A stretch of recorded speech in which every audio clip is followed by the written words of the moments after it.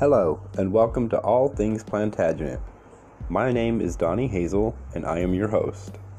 To all of my original listeners, welcome back. To those new to the show, welcome.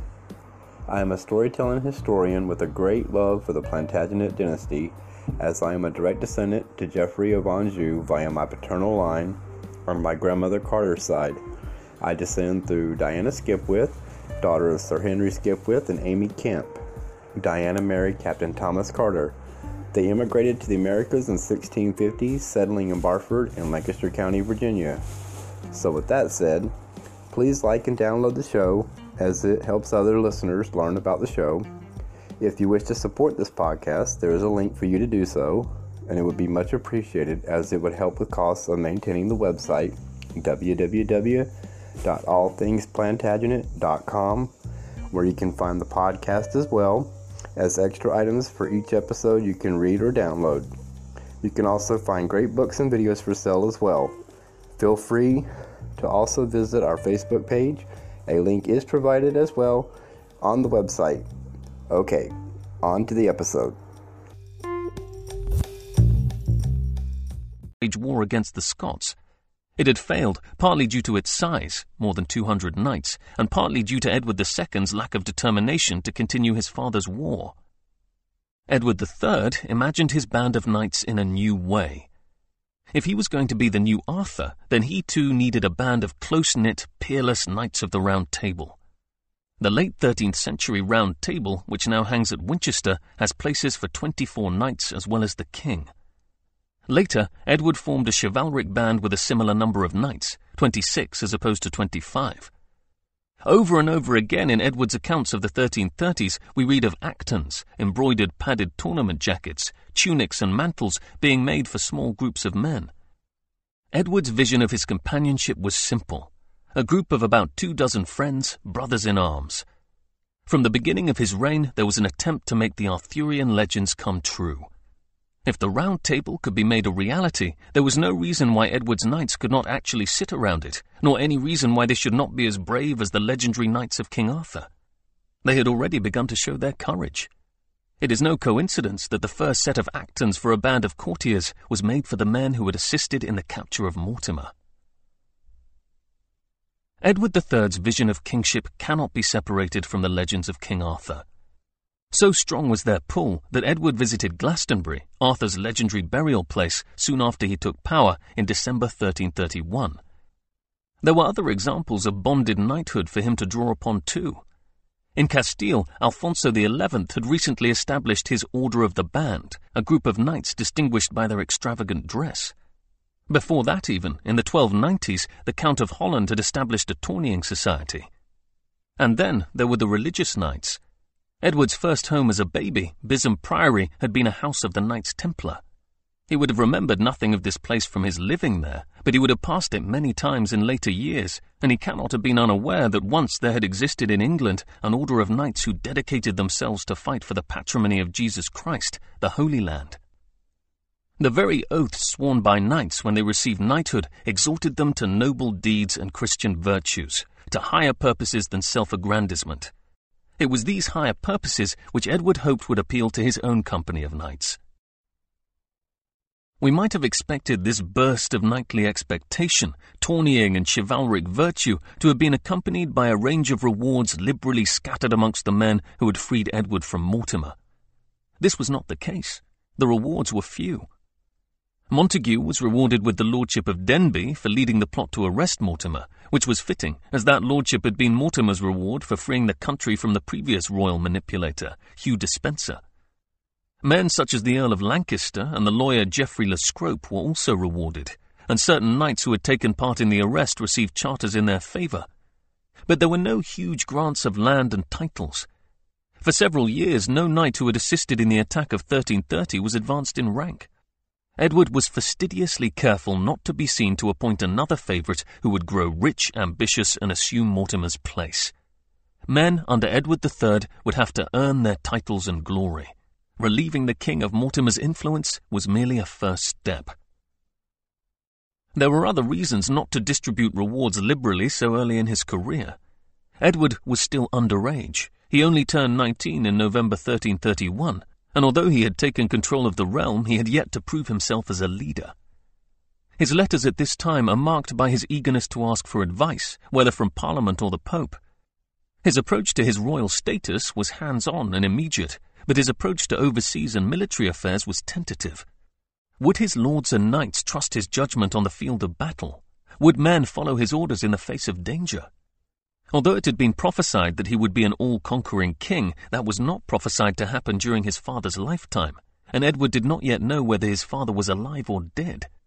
All he knew in 1331 was that it had been foretold that his father would lose all his lands and then regain them and more, and that he would die overseas. His father had now lost all his lands.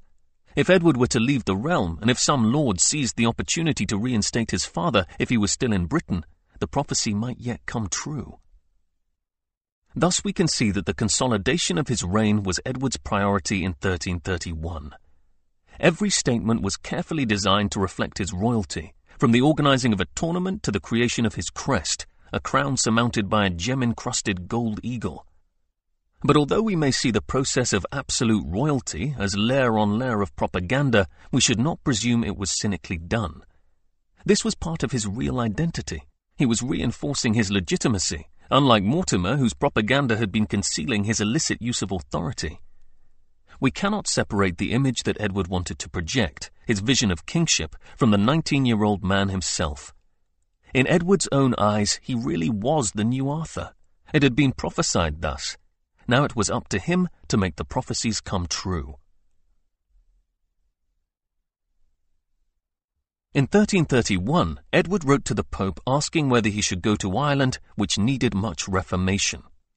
At the same time, he asked about crossing the sea, by which he seems to have been asking a question about whether he should go on crusade. The Pope's answer to the latter question was that all Christian princes should go on a crusade. His answer to the former was that if England was safe, then Edward could travel, if his presence in Ireland would do some good, although he ought to delegate the reformation of the country to someone else. Edward summoned the young Earl of Ulster and the Archbishop of Dublin to come secretly to him in England to advise him on his planned trip to Ireland, and even set a date for his journey there in 1332. But one has to wonder why Edward was asking the Pope about visiting a part of his own kingdom, and why he needed the Earl to come to him to advise him on his going there, especially since he never actually went. Traditional explanations of Edward's Irish interest have been based on the lawlessness of Ireland in 1331. One might reasonably speculate that Edward was trying to impress the Pope with his concern for the more lawless reaches of his kingdom and the Holy Land. Every Christian ruler in the Middle Ages was engaged in a constant public relations battle with the Pope, who organized much international diplomacy, acted as a mediator in conflicts, appointed the archbishops, bishops, and archdeacons throughout Christendom, and thus had much influence in the internal and external affairs of any country. But with a man so given to secret business and propaganda as Edward, is it worth asking a much more radical question? Was Edward seeking information from the Pope regarding his father's possible whereabouts in Ireland? This is an exceedingly difficult question to answer, but it is worth considering in regard to these requests of 1331. Edward may have been eager to go to Ireland not just for the reformation of the country, but perhaps also to ransack Mortimer's castles there for information regarding his father's whereabouts. In this respect, there is some evidence that Edward II was taken to Ireland after Kent's execution. This is a document known as the Fieschi Letter, an account of Edward II's later life up to and including the year 1335, written at Avignon by a papal notary, Manuel Fieschi. This has hitherto been considered by scholars to be a contemporary forgery. However, the main reason for supposing this was the long-held assumption that Edward II had died in Berkeley Castle in 1327. That we now know that Edward II was alive in 1330 does not automatically make the Fieschi letter genuine, but it allows us to consider its contents seriously, and there are a number of reasons to consider that it was written in good faith. In particular, it states that Edward II was taken to Ireland after Kent's death. If this was the case, Edward might have heard from one of Maltravers's men that his father had been taken to Ireland in 1330, and might have presumed he was still there, or Mortimer's agents there knew what had happened to him. Alternatively, we might consider another possible attempt to locate his father. the Fieschi letter suggests that after Mortimer's execution, Edward II was released from captivity in Ireland and crossed to Normandy in the guise of a pilgrim. This would have been in early 1331. On the 3rd of April 1331, Edward III suddenly departed from court with about 20 men, all dressed as if going on pilgrimage to northern France. Adam Murraymouth noted the king's journey in his chronicle. He stated that Edward, Montague and the Bishop of Winchester, with about 15 other knights, crossed the sea dressed as merchants. They had it proclaimed in their absence that they had gone abroad on pilgrimage and for no other reason, and that John of Eltham was appointed custodian of the realm until the king returned. Murraymouth supposed that Edward had gone in disguise to cover up the fact that he was going to swear homage to King Philip for Aquitaine. Modern scholars have tended to agree on the basis that Edward had failed to do homage properly before, and therefore needed to repeat his aborted performance of homage to Philip's satisfaction. But this is far from certain, not least because Philip had just agreed on the 9th of March 1331 that no fresh performance of homage was necessary. All Philip required was a letter assuring him that Edward had meant to swear to be Philip's liegeman. Even though Edward did indeed meet Philip at Pont Saint-Maxence, his journey may have had a double purpose, especially as it was clearly arranged in great haste and he was hot on the heels of his father, according to the Fieschi letter. It is also significant that in setting off, Edward rode at very high speed, travelling from Eltham to Dover in a day. We cannot rule out the possibility that a merchant with royal connections had informed Edward that his father was travelling with pilgrims in Normandy, causing Edward to set off immediately with a number of trusted men to look for him. Both of these possible attempts to find Edward II are tentative, and from a historical perspective it is safest to presume that Edward had no second agenda in going to Normandy or Ireland in 1331. However, from a biographical perspective, it is important to be aware that Edward may have been conscientiously undertaking a search for the man in the most extreme secrecy. In addition, there are other circumstantial indications that he was trying to discover his father's whereabouts. On the 31st of May, he dispatched Giles of Spain to seek out Thomas Gurney on the continent and to bring him back to England.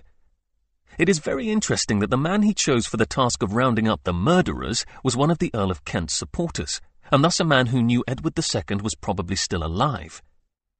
Earlier in the year, Edward became aware of a dispute between his clerk, John Melbourne, and William Fieschi, a kinsman of Manuel Fieschi. William had been removed from his prebend at Strensel in May 1330, and Edward had caused it to be given to John. Before October 1331, Edward discovered that William was attempting to draw John into a plea outside the realm concerning certain matters which ought to be brought to the king's attention. Edward prohibited his preferred candidate, John, from leaving the country until October, and then, when he did let him go to Avignon, he had strict instructions not to engage in other matters apart from his right to the prebend.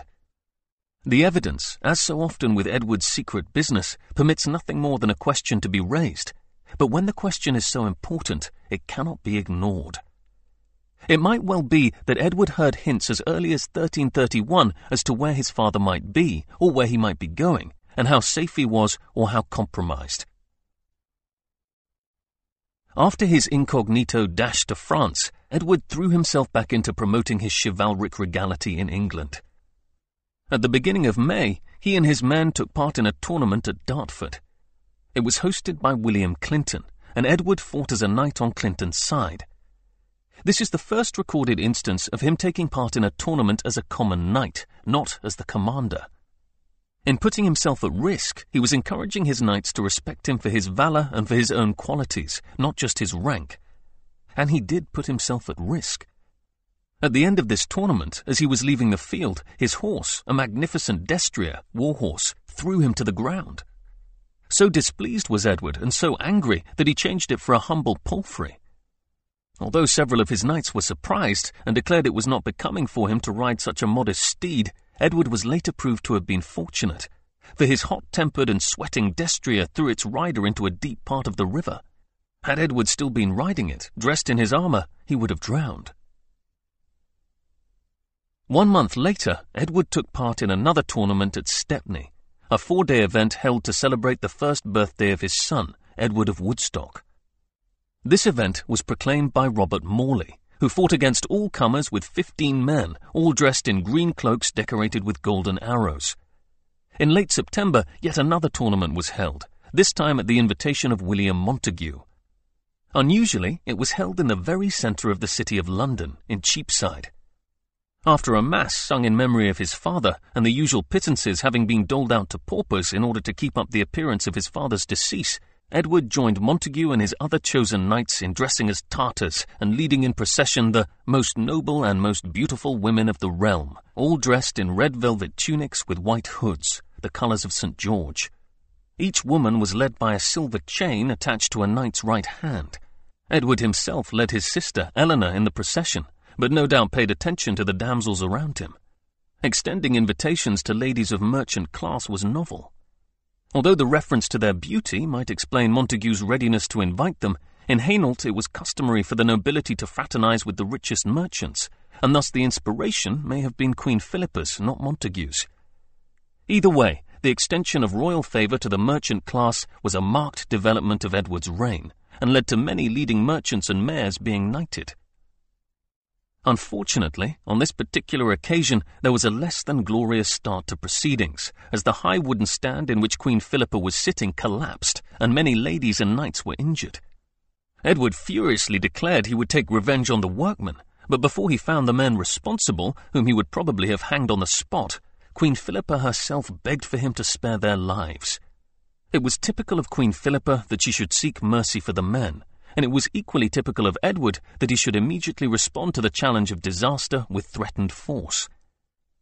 Edward did spare the workmen. It didn't matter to him whether they lived or died, only that he was the one who made the decision. But perhaps the most telling point with regard to this anecdote is that despite the near death of his wife, he ordered the tournament to continue. Edward was a young man who needed to control events, and though he might have been persuaded not to hang his negligent workmen, nothing was going to turn him from his intended path. Edward's strong mental grasp of a situation, an instinct to control it, was very similar to that exhibited by his grandfather, Edward I. Edward felt a strong affinity towards the Hammer of the Scots, as his grandfather was called, who had died 6 years before he was born. He regularly made spiritual gifts at his grandfather's tomb in Westminster Abbey, and treasured the knife that an assassin had used in an attempt to murder Edward I in the Holy Land, on which occasion Edward I had overpowered and killed his assailant.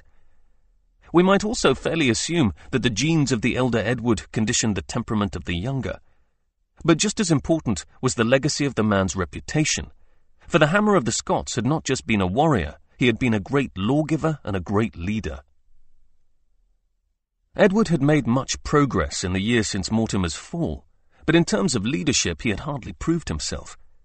His entertainments were glorious spectacles, but so had been his father's musical interludes and carnivalesque capers. Tournaments were entertaining, and they showed personal mettle and his companions' collective spirit, but they were not an indication of responsibility, and hardly a measure of political judgment. For that, Edward needed another proving ground, and one in which his grandfather had excelled: Parliament. A week after the Cheapside tournament, Parliament met at Westminster. Edward had agreed the previous year that Parliament should meet annually, and although later in his reign he did not always abide by this resolution, for the moment it suited his purposes to do so. It gave him the perfect opportunity to assert himself, and more importantly, to be seen to assert himself, over his nobles. He also came with a specific agenda. He asked the Lords to give up the unpopular practice of maintenance, shielding their tenants from the law when they had committed a crime. This had been going on for some years, and Edward was directly confronting his nobles by issuing what was, in effect, a manifesto of fair rule for all, in line with the coronation oaths he had sworn. His request that they give up such practices, rather than forbidding them outright, indicates vestiges of nervousness or uncertainty, but he clearly hoped to mark out a policy. Unfairness and extrajudicial processes were aspects of lordly dominion which he had known only too well. One particular question raised at the Parliament of 1331 was whether England should go to war with France. Edward wanted to know specifically whether he should seek to recover the lands lost to the English crown in the War of Saint-Sardo by force or by diplomacy. Parliament responded that diplomacy was the preferred course. Edward consequently embarked on a tortuous series of diplomatic negotiations to try to recover the Agenais. Edward himself probably felt that the time was not right for a continental campaign. But the real question here is why he asked Parliament at all. Surely now that Mortimer was dead and the consolidation of the reign was Edward's priority, he did not need a war. Was the question just put to demonstrate to Parliament that he was prepared to listen to their advice? The diplomatic situation in France was stable, but not to Edward's advantage. To paraphrase his mother's words, he had been forced to do homage to the son of a count. France was a sore in his mind. After his claim to the throne of France had been withdrawn, his rival, King Philip, had very soon led the French to a remarkable victory at Cassel against the Flemish. Philip had exhorted his men to feats of daring and chivalry, and they had responded to his leadership. Philip was determined to win glory for France by leading a crusade.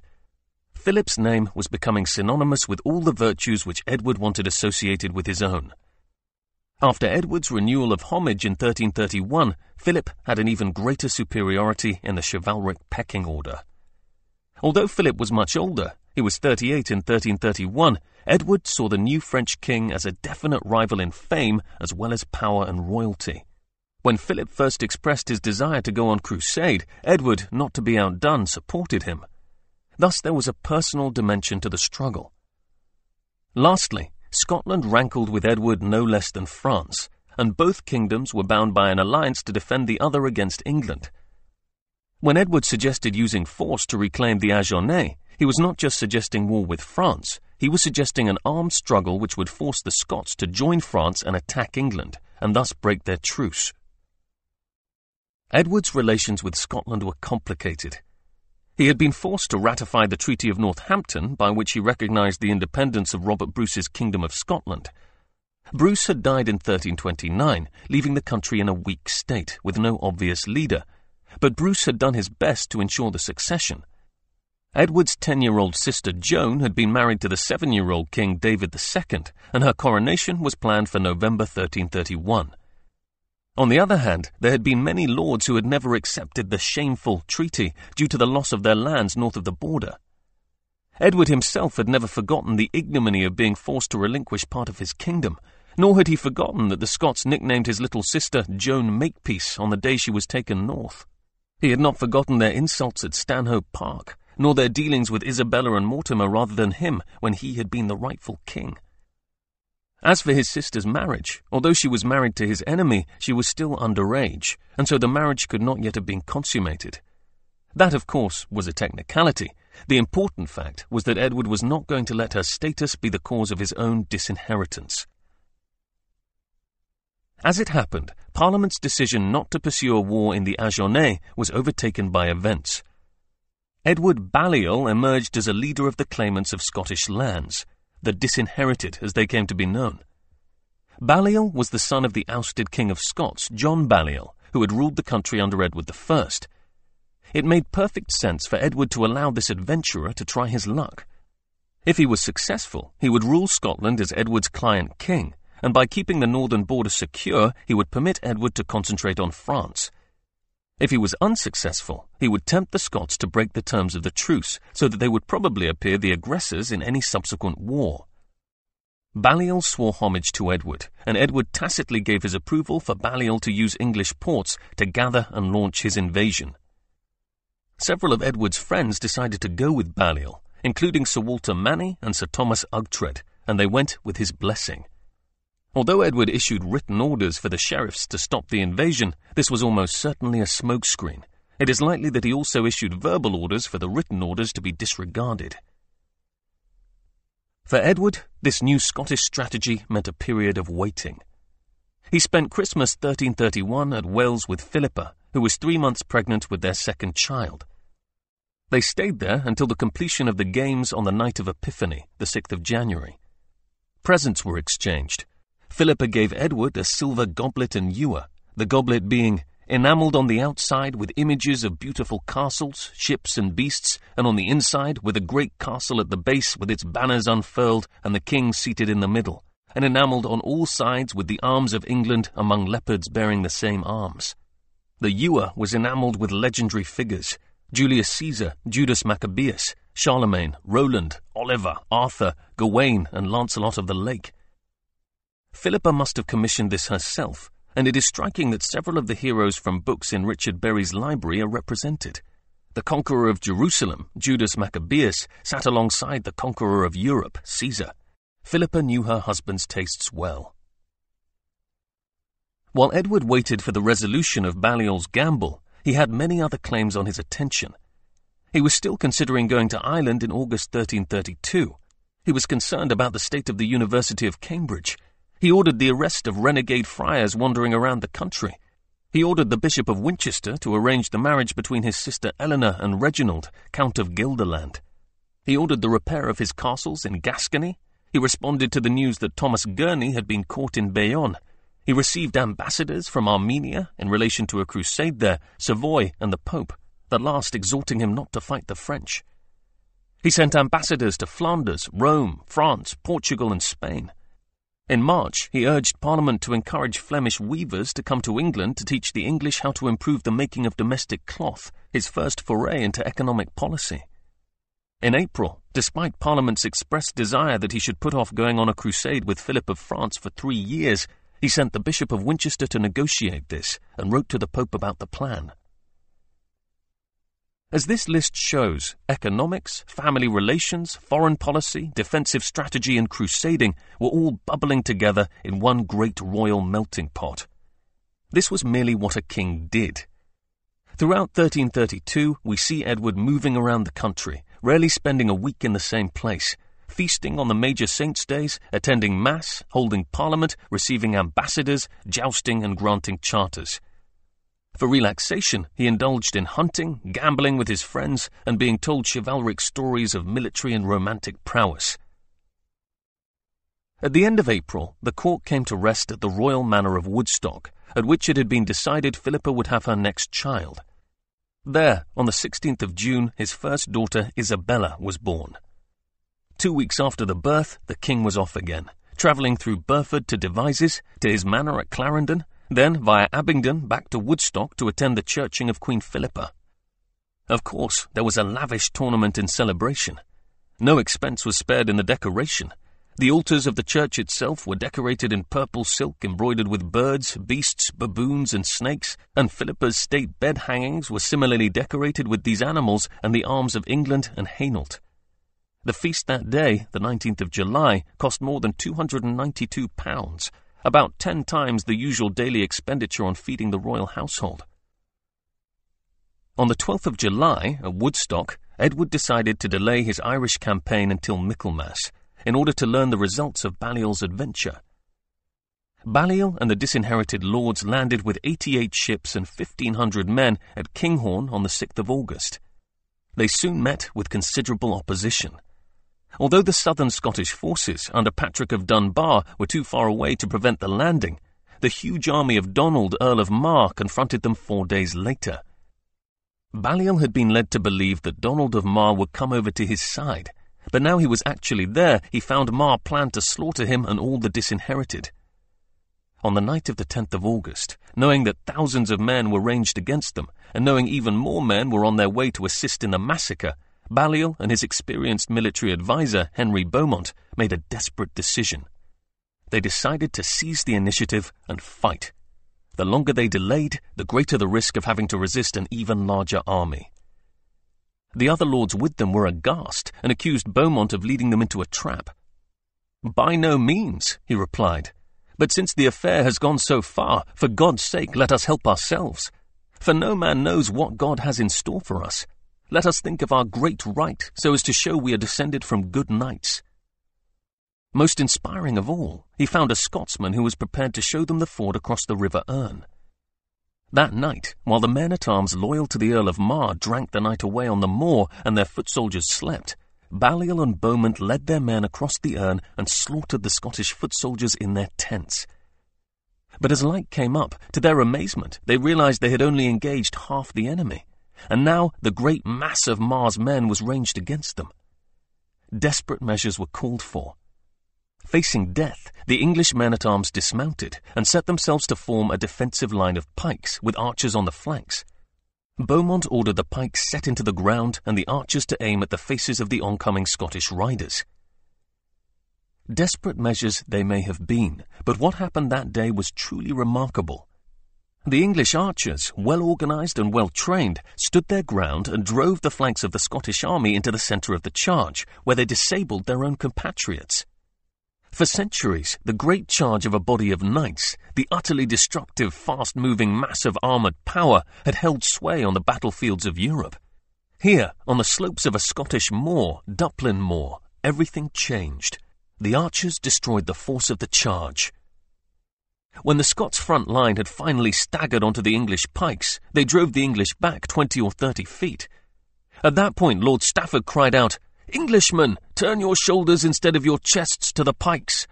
A little later, another Englishman cried out, "Cheer up, Englishmen, and fight like men, for the Scots in the rear have now begun to fly."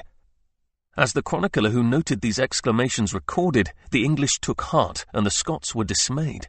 The battlefield became a slaughter ground. The same chronicler adds, "A most marvellous thing happened that day, such as was never seen or heard in any previous battle. The pile of dead rising up from the ground was more than a spear's length in height." Back in England, Edward was still thinking about his expedition to Ireland. On the 4th of August, alarmed at the discontent he was hearing from the Scottish marches, he gave orders that Lord Percy was to hold the Scottish border, in case the Scots under Patrick of Dunbar invaded. He empowered Percy to raise the men of 5 counties. Then, at Wigmore on the 10th of August, he heard that Balliol had landed. A few days later, he was told the news of Duplin Moor. 3 Scottish earls had been killed in the battle, along with many thousands of footmen and men-at-arms. English losses were put at 2 knights, 33 esquires, and no archers or foot soldiers. It was extraordinary, and Edward could not have anticipated such an outcome. It presented something of a problem too, as Balliol was now in a position to make himself King of Scots, or even King of Scotland. Parliament was ordered hastily to assemble on the 9th of September. Taxes were granted for Edward to place the kingdom on a war footing if necessary.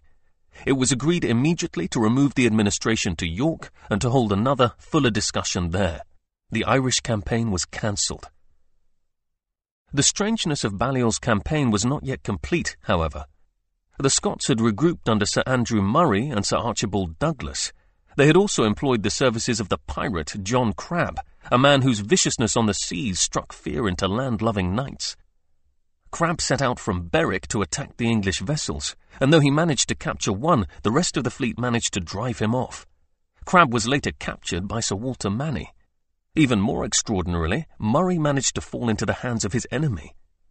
According to the Lanercost chronicler, he tried to separate Balliol from his army by breaking down the bridge at Roxburgh. Balliol's army repaired the bridge with utmost speed, and some of them, not waiting till this was done, plunged into the great river, armed and mounted, and swam across and pursued the flying Scots for 8 miles, in which pursuit Murray was seized. Both Crabbe and Murray were sent to Edward. If a man like Crabbe had fallen into the hands of Edward I or Edward II, he would have been summarily executed in the most public place possible. Edward did not kill Crabbe. Herein we may catch another glimpse of his strategic forgiveness. Crabbe was a destructive weapon, and a rare one at that, being used to maritime warfare.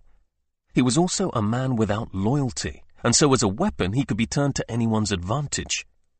Having received the man in chains from Sir Walter Manny, Edward could offer Crabbe a reason to be loyal, to serve the man who would permit him to live. This was not just opportunism, it was forethought too. Through it, Edward gained a man who would one day prove very useful. Balliol was crowned King of the Scots at Skirn Abbey on the 24th of September. 2 months later, he wrote to Edward laying out how he saw his relationship with the English king.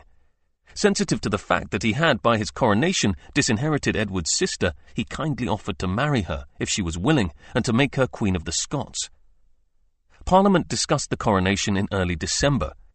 Edward's lawyer, Geoffrey Le Scrope, laid out the 3 alternatives: to support David II in line with the 1328 agreement, to support the new king Balliol, or to dispense with them both and allow Edward to assert his rights in Scotland by force as overlord of the kingdom. Edward himself made clear he wanted the 1328 treaty to be considered null and void on account of it having been made while he was still a child, but as to what he should do otherwise, Parliament could not decide. This would have left Edward with a problem, but for the next event in Edward Balliol's strange saga. Sir Archibald Douglas and Patrick of Dunbar managed to surprise Balliol at Annan in a night attack during the Christmas festivities. Most of the men with Balliol were killed in their nightshirts. Balliol himself only escaped by smashing through a partition wall and jumping onto a horse and riding away bareback without a harness toward Carlisle. In losing his kingdom as suddenly as he had won it, Balliol had avoided being betrayed by Edward, whose definite preference was to reclaim all of Scotland as his own. Parliament was still cautious. Edward was now 20, eager to prove himself and desperate to avenge the Treaty of 1328. Those who arrived at York in January could see that the young man was determined to lead his band of knights to war. A cautious Parliament was no match for him. Although he would have preferred all the lords, prelates and commons to support him in his military endeavour, he also wanted Parliament to remember that they were merely there to advise him. They might have agreed to his father's deposition, but they were still ruled by him, not vice versa. He had made a statement to that effect in the Parliament of September 1331, when he had refused a petition to restore Edmund Mortimer to all his ancestral lands. He had replied that such a matter was his own prerogative, and he would do as he saw fit. Now he did as he saw fit again. When the Chancellor declared that Parliament had failed to come to a conclusion on the Scottish situation, Edward took matters out of their hands. He appointed a council of 6 wise men to advise him. These were the Archbishop of York, the Bishop of Norwich, Henry Percy, William Clinton, William Denolme, and William Shershall. As the knights and representatives of the counties made their way homeward from York, they may have reflected on the events and presumed that the situation was a difficult one. If so, they were deluding themselves. The situation was simple. Edward wanted war, and Edward was now old enough, trusted enough, and most of all confident enough to have his chance of glory. Parliament had disempowered itself with regard to foreign policy. Had it been united, and if the Lords and Commons had spoken together against any war in Scotland, then Edward would have been restrained. But they had not been united, and Edward had encouraged their disunity by having Geoffrey Le Scrope offer a variety of strategies to support David II, Balliol, or Edward himself. What Le Scrope had not suggested was that nothing should be done. The only way Parliament, if divided, could restrain the king was by withholding necessary taxation, but Parliament had already voted sufficient funds to be allocated to the defence of the North. The 6 wise men were not chosen to advise on whether to go to war, but, as wardens of the marches, to help Edward make the attack seem like a defensive manoeuvre. That was at least how Edward justified his actions to the Pope. He was defending the north of his kingdom. Edward spent March 1333 at Pontefract Castle in Yorkshire, making arrangements for the attack. He already had a strategy. He would besiege Berwick, the prosperous town on the north of the River Tweed. This was shadowed by the strong castle which had fallen to the Scots in 1318, but which had resisted the English the following year. It was the sole southern Scottish castle of sufficient importance to the Scots that they had reinforced its defences rather than destroy them. Before Edward left Pontefract, he sent orders for 2 great siege engines to be built and shipped to Berwick, and for teams of quarrymen to make hundreds of large stone missiles. He also gave orders for gunpowder to be obtained from a York apothecary. Gunpowder, or more precisely the use of firearms, was a recent innovation. Although gunpowder had been known in Britain for at least 80 years, the first unequivocal documentation attesting to the use of cannon in Europe dates to 1326. In that year, Walter Milemeet included an illustration of a cannon in his On the Nobility, Wisdom and Prudence of Kings, presented to Edward. That same year, orders were given by the Council of Florence for metal cannons and cannonballs to be made, the earliest certain appearance of cannon in Italy. Milemeet's gun was shaped like a tall bronze vase lying on its side, and an example of just such a bronze gun was discovered at Loschalt in Sweden in the 19th century. Modern tests have shown that it probably had a range in excess of 3/4 of a mile. Edward probably saw examples used in 1327 on the Stanhope campaign, when Mortimer had employed crackes of ware, as the Scottish chronicler called them. So in 1333, Edward was employing the most recent military technology, tried perhaps only once previously in British military history. The really startling thing about this is not that Edward was prepared to try new methods. It is the irony that he, the great king of chivalry, the champion of the joust, was the man who more than any other medieval leader was responsible for the development of the gun, the instrument which ultimately led to the destruction of both chivalry and jousting. It seems paradoxical until we recall that knighthood was a means of channeling military strength and encouraging men to fight. Newly made knights often died in their first battle, attempting to prove themselves worthy. Knighthood was basically a ritualized form of motivating and mobilizing society for war, and the men around Edward, his new Arthurian knights, were highly motivated and well equipped. This is why in March, knowing the country was on the verge of conflict, Edward had ordered every man of sufficient income, £40 per year, to become a knight. Edward's chivalric ethos was not just a romantic, wistful throwback to the days of yore, but a military operation. In later years, he organized the casting of guns and the manufacture on a large scale at the Tower of London, more than 2 tons of gunpowder being made there in the year 1346-47. In his adoption of new techniques and strategies, it is evident that Edward had the ability to grasp new ideas quickly and exploit their potential. He seized on the principle underlying the victory at Duplin Moor and summoned Henry Beaumont to advise him at Berwick. New types of siege engines were probably another innovation, and the presence and use of ships under the captured Flemish pirate John Crabbe again shows an instinctive grasp of how best to direct his resources. Crabbe knew the walls of Berwick inside out, including their weaknesses. He had defended them successfully against the English in 1319. In April, the country mobilized. Men marched towards Berwick from across England and Wales. Corn was transported by road from 16 counties in preparation for the siege. The Abbot of St. Mary's, York, was directed to act as an unofficial war treasurer. The men of Tadcaster were ordered to assist in buying more stones for the siege engines. The Archbishops of York and Canterbury were both requested to exhort their clergy to pray for the success of the siege. On the 10th of April, Edward made an offering of red and silk cloth embroidered with gold at Durham Cathedral. On the 23rd, the siege began, in advance of his arrival, and by the 30th Edward arrived at Alnwick. After responding to the pro-Scottish entreaties of King Philip of France with the statement that the Scots had invaded his land several times, he proceeded to Tweedmouth, just across the river from the fortified town and castle. With the king's arrival there on the 9th of May, the siege proper began. Edward ordered the water supply to the town to be cut off. The 4 aqueducts were broken. Then, day after day, the siege engines projected boulders into the town, and the guns blasted away at the walls. Edward had made a fair town of pavilions outside the walls and built ditches around them so that the attackers themselves were well defended. Within Berwick, houses were destroyed and churches razed to the earth. Food began to grow short in the town, but still the people held out, hoping that the main Scots army would arrive and relieve the siege, despite Crabbe's purposeful directing of the guns. The siege dragged on. While Edward waited, he gave some time to family concerns. He organized the raising of money towards his sister's marriage to the Count of Gelderland from the prelates, which had taken place the previous year, and he gave to his 3-year-old son, Edward, the title of Earl of Chester, which he himself had received as a baby. He took his wife Philippa to visit the holy isle of Lindisfarne and its monastery. Then, having returned her to the safety of Bamber Castle, he returned to the pavilions and the waiting.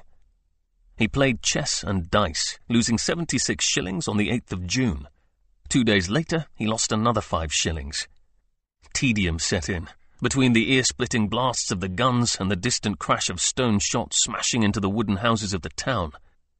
The ennui was slightly relieved the following week, when he heard that his sister had given birth to his first nephew. But soon it was back to gambling. Having lost £12 in his pavilion on the 25th of June, Edward ordered a direct attack on the castle. On the 27th of June, in an assault carefully planned by someone with knowledge of tides as well as Berwick's mural weaknesses, one thinks immediately of John Crabbe, the English ships and landward soldiers went into action. Seeing the ships approaching the town at high tide, the Scots set alight a quantity of pre-prepared tar-soaked faggots and launched them at the assailants. But their strategy met with disaster, for some of the faggots went awry and were blown back over the walls. These set some houses alight. The fire then spread to other buildings until their desperate defense against the English had become a defense against the ravages of the fire. Edward watched, contented, and when they sent to him begging for a truce, he assented, on condition that Sir Alexander Seton, commander of the castle and town, surrender 12 hostages. The hostages were all to be children of the prominent men of the town. The truce was to last 15 days. If the Scots army had not come to relieve the town by then, thus allowing Edward a pitched battle, then its occupants would surrender. Seton had already lost 2 sons in the war against England. The eldest, Alexander, had been killed resisting Balliol the previous year.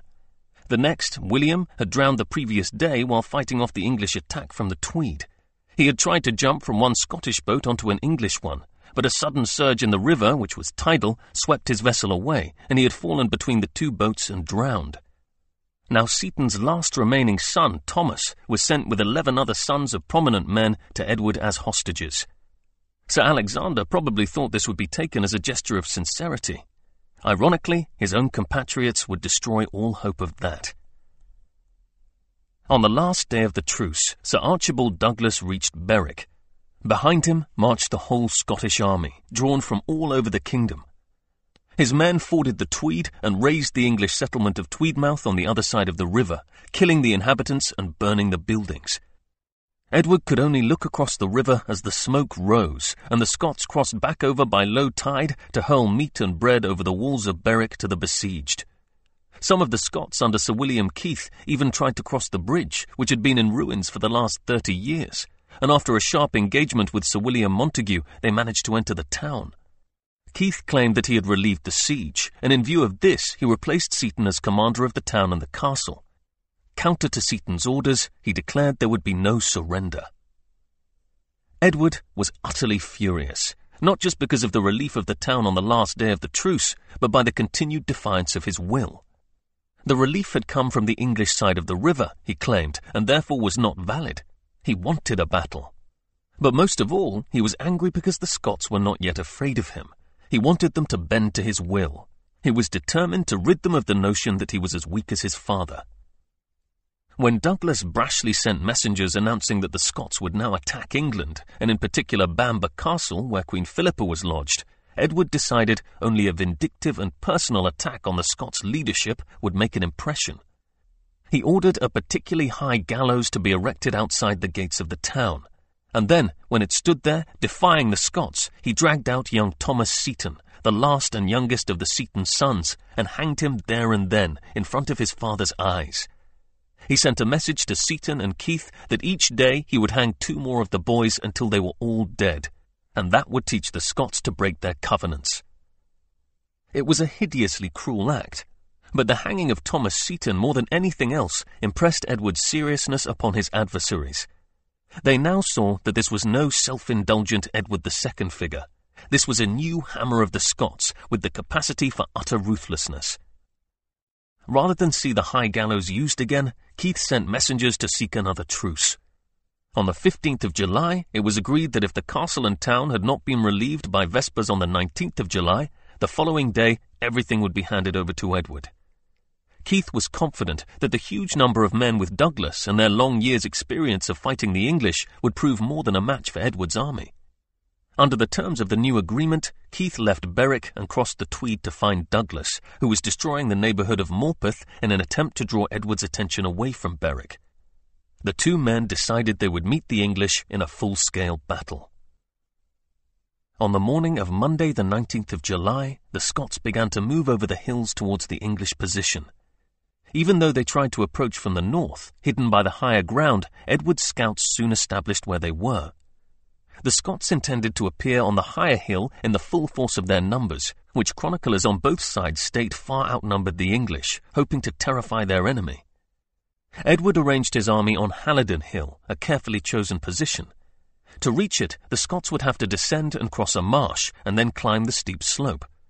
In case they tried to relieve the town from another angle, by skirting the English, Edward dispatched 500 men to guard the approach to the town. The Scots drew up their forces and waited. Edward had set his army into 3 battalions facing them. The battalion on his right was commanded by his uncle, the Earl of Norfolk, and Sir Edward Bohun. That on his left was placed under the command of Edward Balliol.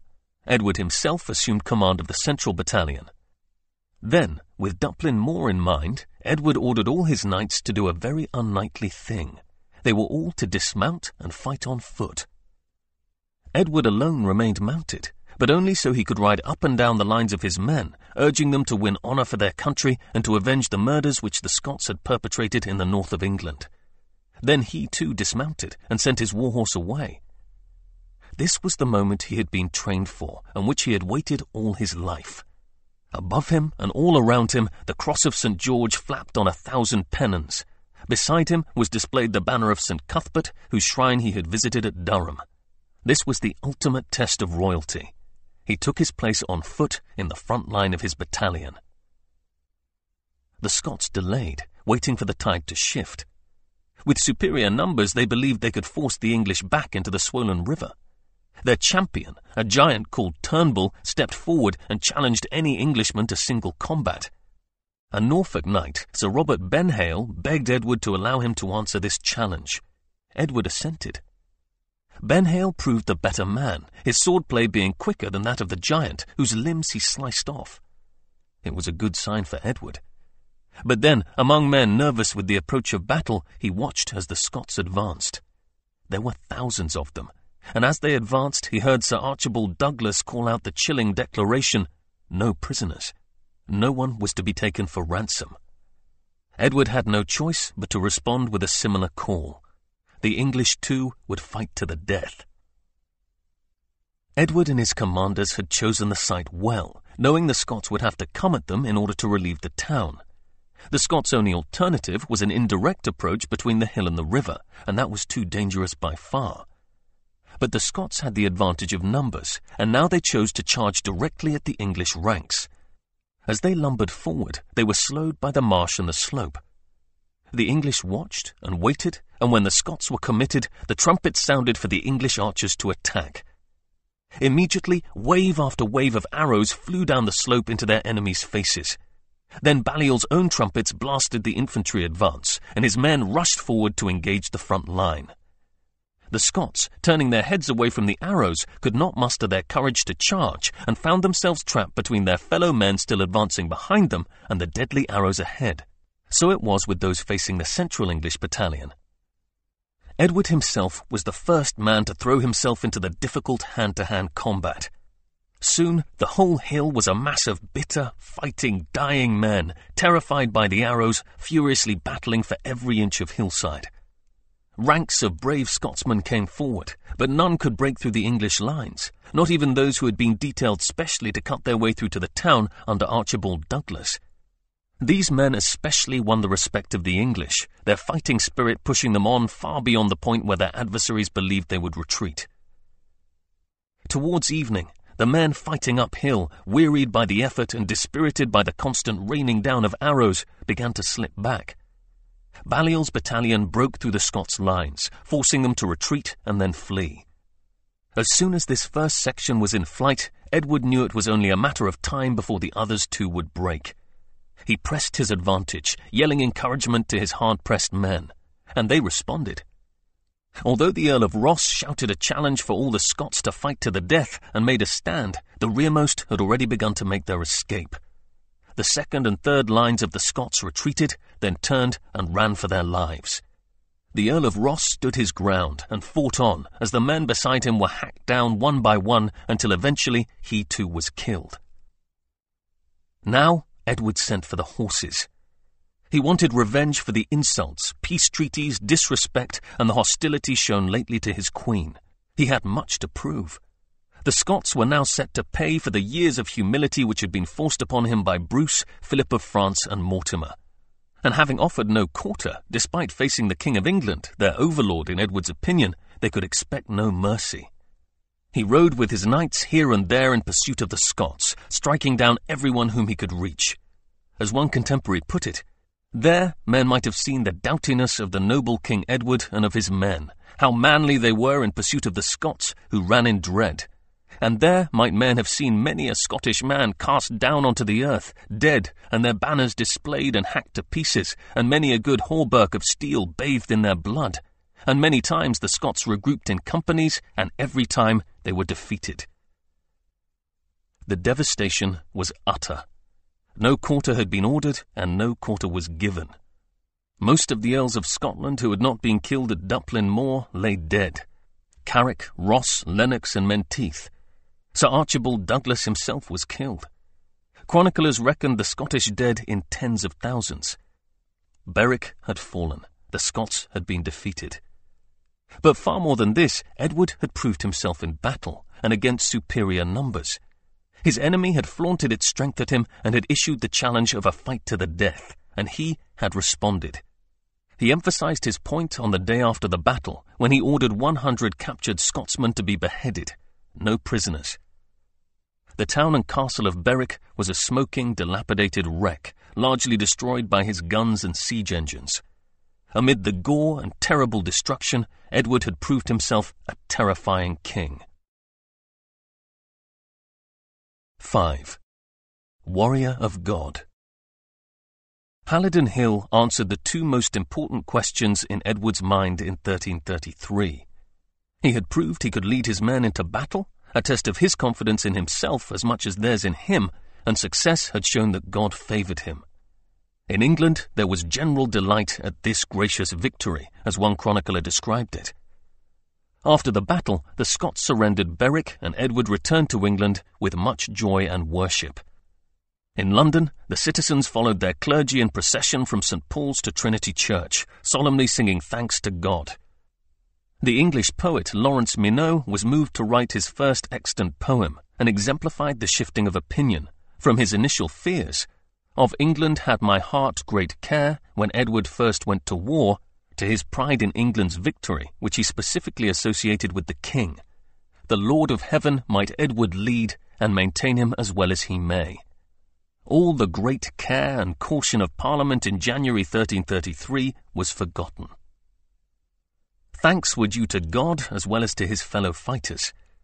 3 days after the battle, Edward sent letters to all the archbishops and bishops in England, Wales, and Gascony, requesting that they give thanks for his victory. A week later, he set out south, first making for Bamburgh Castle, where Queen Philippa was waiting for him. He stopped at most of the shrines on the way south and gave alms at each of them. He returned to Durham and gave thanks at the tomb of St. Cuthbert, beneath whose banner he had fought. As he approached East Anglia, he made a brief visit to the great shrine at Walsingham. Some chroniclers described this victorious journey southwards as a pilgrimage. He gave alms to those who had been injured in the battle and paid a hermit who lived near Norham to assist in the burial of the dead. In order to commemorate his victory, he ordered a nunnery in the locality to be repaired at his cost. It was a symbol of victory in more ways than one. The money was to be paid by the people of the wrecked town of Berwick. Edward clearly wanted to project a religious dimension to his victory, to emphasize that he, and thus the English, had been favored by God. But how religious was he? Edward's reputation as a paragon of religious kingship was firmly established by the end of the 1340s, and that reputation never diminished in his lifetime. But was it real, or just another part of his chivalric propaganda program? In considering this, we need to be aware of a whole string of problems affecting past judgments of his religious life. First, it has to be said that most 19th and early 20th century historians labelled Edward unreligious because they wished to castigate him as a warmonger. Since their own interpretation of Christian doctrine excluded the promotion of war, they decided Edward could not possibly have been a religious man, thereby completely disregarding the differences between their own steady, supposedly enlightened age and the 14th century. In Edward's day, war could be seen as an instrument by which leaders carried out God's will. We also need to remember that even though Edward consciously used religion to bolster his reputation, it does not necessarily follow that he did it cynically or only for this reason. His coronation had been laden with religious symbolism and was basically a ritual designed to establish the changed earthly and spiritual status of the king, but there is no reason to believe such a demonstration did not have as profound an effect on the king as on his subjects. It's the same with his other religious demonstrations, including those during and after a battle. They had a political purpose, but that does not mean that Edward did not believe in them. Edward was still not yet 21, and this alerts us to another misjudgment frequently made in historical assessments of medieval spirituality. We cannot presume that a man's faith remained consistent throughout his life, and that his spiritual outlook was the same at 20 as it was at 50. This is not to say that Edward experienced a road to Damascus conversion at any point in his life, but it does mean we should be cautious about reaching for evidence from his 50s or 60s, when the reformer John Wycliffe was influential at court, to explain his religious outlook at the age of 20. Indeed, in 1333, the great religious debates of the 14th century were still in their infancy, and William Ockham, who was in the vanguard of the reformers, was a refugee from papal censure in exile, having been imprisoned by Pope John XXII for heresy. It is not surprising, therefore, that Edward's life was largely unaffected by popular religious dissent. Edward himself was a religious man. He was chosen by God to be king. That was a fundamental and widespread understanding. As an anointed king, he was the instrument through which God might cure men and women of certain diseases, notably the king's evil, scrofula, and epilepsy. Edward undertook touching for the king's evil in thousands of cases in the 1330s and 1340s. When processing into a city, he often distributed alms to all the main orders of friars, not just the Dominicans, his father's choice, or the Franciscans, his mother's, but Carmelites and Austins as well. But if we try to differentiate between his religious acts and his actual faith, we may observe that many of his religious acts were routine. Religion formed his outlook on a world which was largely Christian or Muslim as far as he knew. Every feast day and every Sunday he would hear a mass. Family events required religious observance, such as the birth of a child or the mother's churching a few weeks later. Visits of certain dignitaries, especially emissaries from the Pope,